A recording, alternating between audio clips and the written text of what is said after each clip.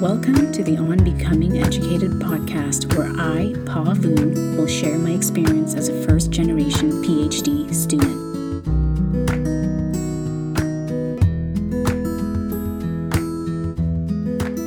First days are complex. They're exciting but scary at the same time.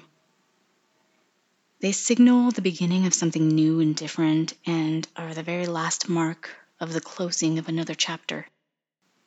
I've had many first days in the last year since I packed up my little car and moved my life to the Bay Area to start my PhD at UC Berkeley. There was the first day I woke up in a strange house in South Berkeley. The first day I started Zoom University. The first day I went into the city after being cooped up inside for weeks because of the smoke from the fires. The first day I ate out at a restaurant again.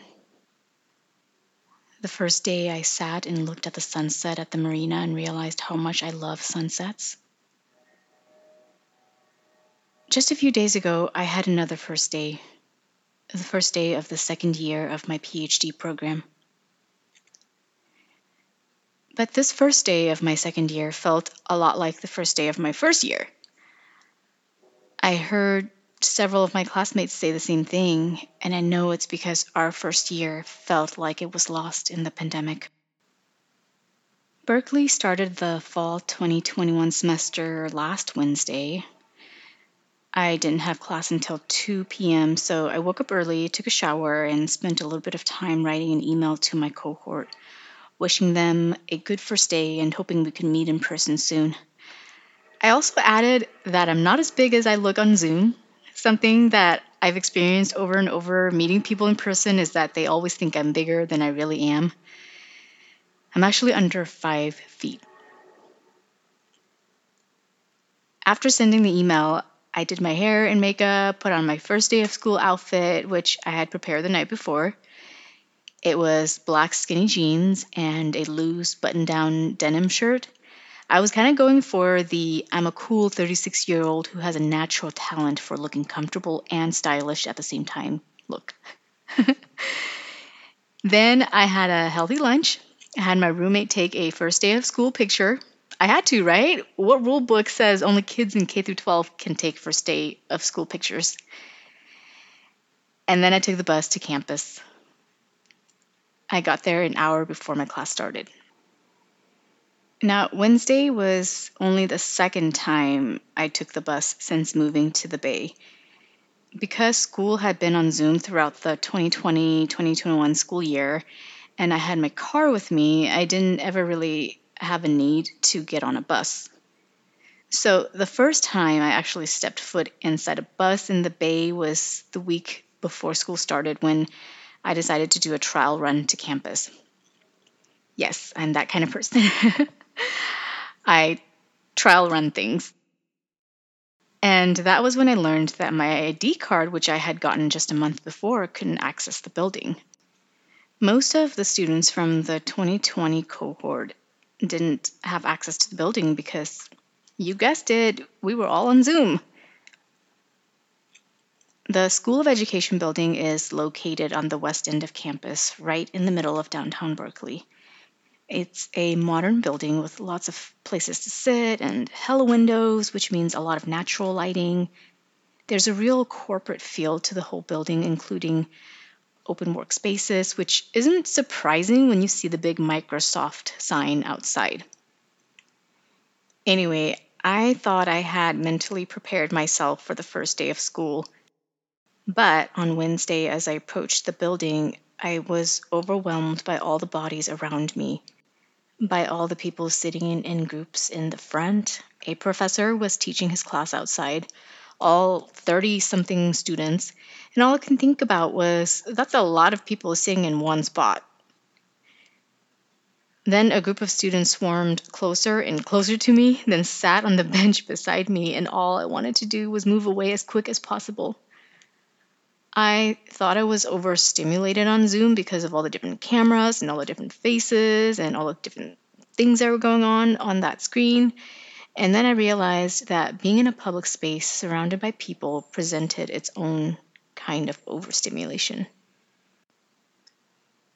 For 40 minutes, I sat hunched over my phone, ignoring everything around me as I tried to connect to EduRoam, the campus Wi Fi for students, which I had never connected to before because I had no need to. I was going to school on Zoom. As the time for my class closed in, I walked around the building looking for the room, overly aware of this culture of going to class, of waiting outside of the classroom, chatting with your classmates about summer, waiting for the professor to arrive. The last time I participated in this ritual had been 2010 when I took my last class in my master's program at UC Santa Barbara. But it didn't matter because this time was different. This time, everyone wore masks, so I found myself looking for familiar characteristics from Zoom: hair color, the shape of an eyebrow, the sound of a voice, body language, a specific laugh that would just help me identify who my classmates were. I realized that this was a new part of the class-going culture that we would have to learn. After class, I grabbed dinner with some classmates, two of whom I had only ever seen and interacted with on Zoom. We hugged, we smiled, we laughed at how we thought someone was taller or shorter. We celebrated, quote unquote, meeting each other for the first time, with quotes. It felt normal for the most part until we reached the Thai restaurant where we were eating, where we requested an outdoor table, one of the many temporary outdoor seating areas that restaurants have added as a result of the pandemic, and where we scanned QR codes to look at the menu. They were all reminders and evidence that even though we were trying to go back to quote unquote normal, we were still not quite there yet. The next day, I attended a graduate student welcome at Sproul Plaza, which is the southern and most famous entry to campus. And once again, I was overwhelmed by the number of bodies in that space. There were students protesting, students tabling, students biking and skateboarding and walking around with their friends. Most had masks on, some didn't. I witnessed classmates hugging, not hugging, but always smiling with delight to meet people they've only seen on Zoom. Once again, I looked for familiar characteristics: hair, body language, voice, laughter. At one point, a group of my classmates walked by and we recognized them. And there was a chorus of, "Oh, it's you," and "Yes, it's me," and ecstatic waves followed by a "Nice to meet you in person." One classmate said to me, "Nice to finally meet you," but with special emphasis on the "finally meet you" part, because we had met each other before, several times on Zoom. One of my classmates said, "I don't know what the protocol is anymore for meeting people," which reminded me that there is now much more to greeting someone. No longer can you just swoop in for a hug, whether the person wants it or not, while stating, "I'm a hugger." That won't do anymore. Now we really have to pay more attention to asking and waiting for permission, and maybe this is a good thing. So when we ran into a new student whom I had only spoken to once on Zoom, and the two of us stood there looking at each other awkwardly, I asked, "Do you hug?" He said yes. And I said, "Me too." So then we stepped forward to hug one another. Many of my classmates have expressed feeling like it's our first year, even though it's our second year. Some of us don't yet have our ID cards. Some of us have ID cards, but they can't access the building, at least yet. None of us know where any rooms are.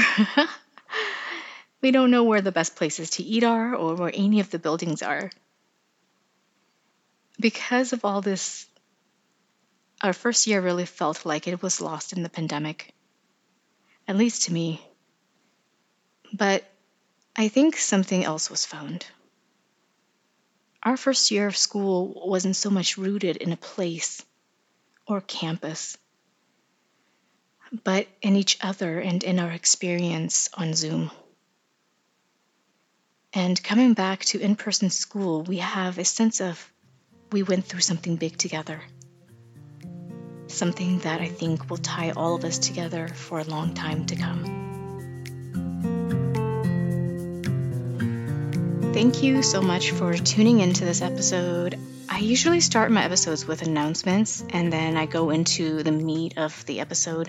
But I thought today's episode might be a good one to have the announcements at the end of the episode, just because I haven't uploaded an episode for a long time, and so I really wanted to just get right into the episode from the very beginning. I do have some announcements, though. I didn't intend to have different seasons, and so I didn't officially end season 1 of the podcast because I didn't really delineate seasons. And so, but this does feel like it's the beginning of a new season, which is why I really kind of want to share with you some of the topics that are coming up shortly, as soon as I have some time. And they are how to say no to stuff, and I really mean stuff, like all the stuff, how to develop your confidence, how to overcome fear, how important it is to speak up, how to read that pile of articles and chapters and maybe a few books that you have like kind of going on in the corner there, how to do everything with intention, which is something that I am practicing and really trying to master with everything I do in grad school. And I'm also going to throw in some interviews that I did a little while back that I haven't been able to share with you all. So those are all the things that are coming up so far. I may have more things in the future, but the topics besides the interviews, the topics that I've mentioned, I really want to situate them in the graduate school context. So I've done some writing on some of these topics on blogs before, but what I really want to do is maybe discuss these topics in the context of grad school and really talk about how I am dealing with some of these things right now as I go through grad school.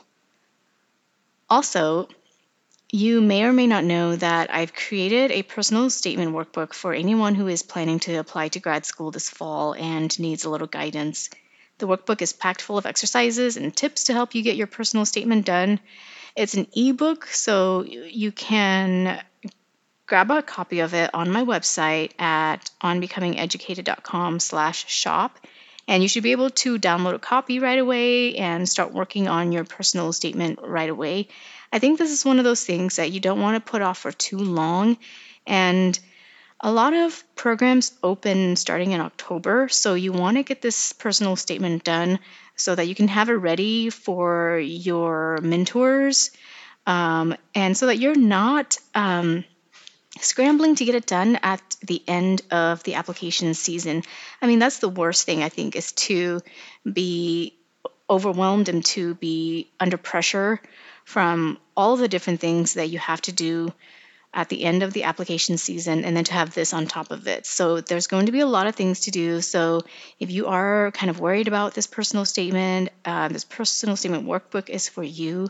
So go to my website onbecomingeducated.com/shop, and you can download a copy and start working on your personal statement right away. So that's all I have for today, and I look forward to talking to you all soon.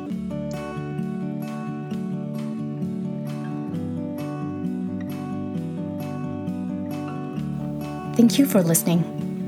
Make sure to subscribe to this podcast on Apple Podcasts or the podcast listening platform of your choice to be notified when new episodes are up. If you would like to support this podcast, a rating and review would go a long way. Podcasts with ratings and reviews are more likely to be found by listeners. So I would very much appreciate it if you can take a few minutes to rate and review this podcast. If you would like to make a donation to help me run this podcast, you can do so at ko-fi.com/onbecomingeducated. That's ko-fi.com/onbecomingeducated. Every dollar helps. Follow me on Instagram at bypavu and the podcast at On Becoming Educated. Lastly, to access transcripts and submit listener questions, go to www.onbecomingeducated.com.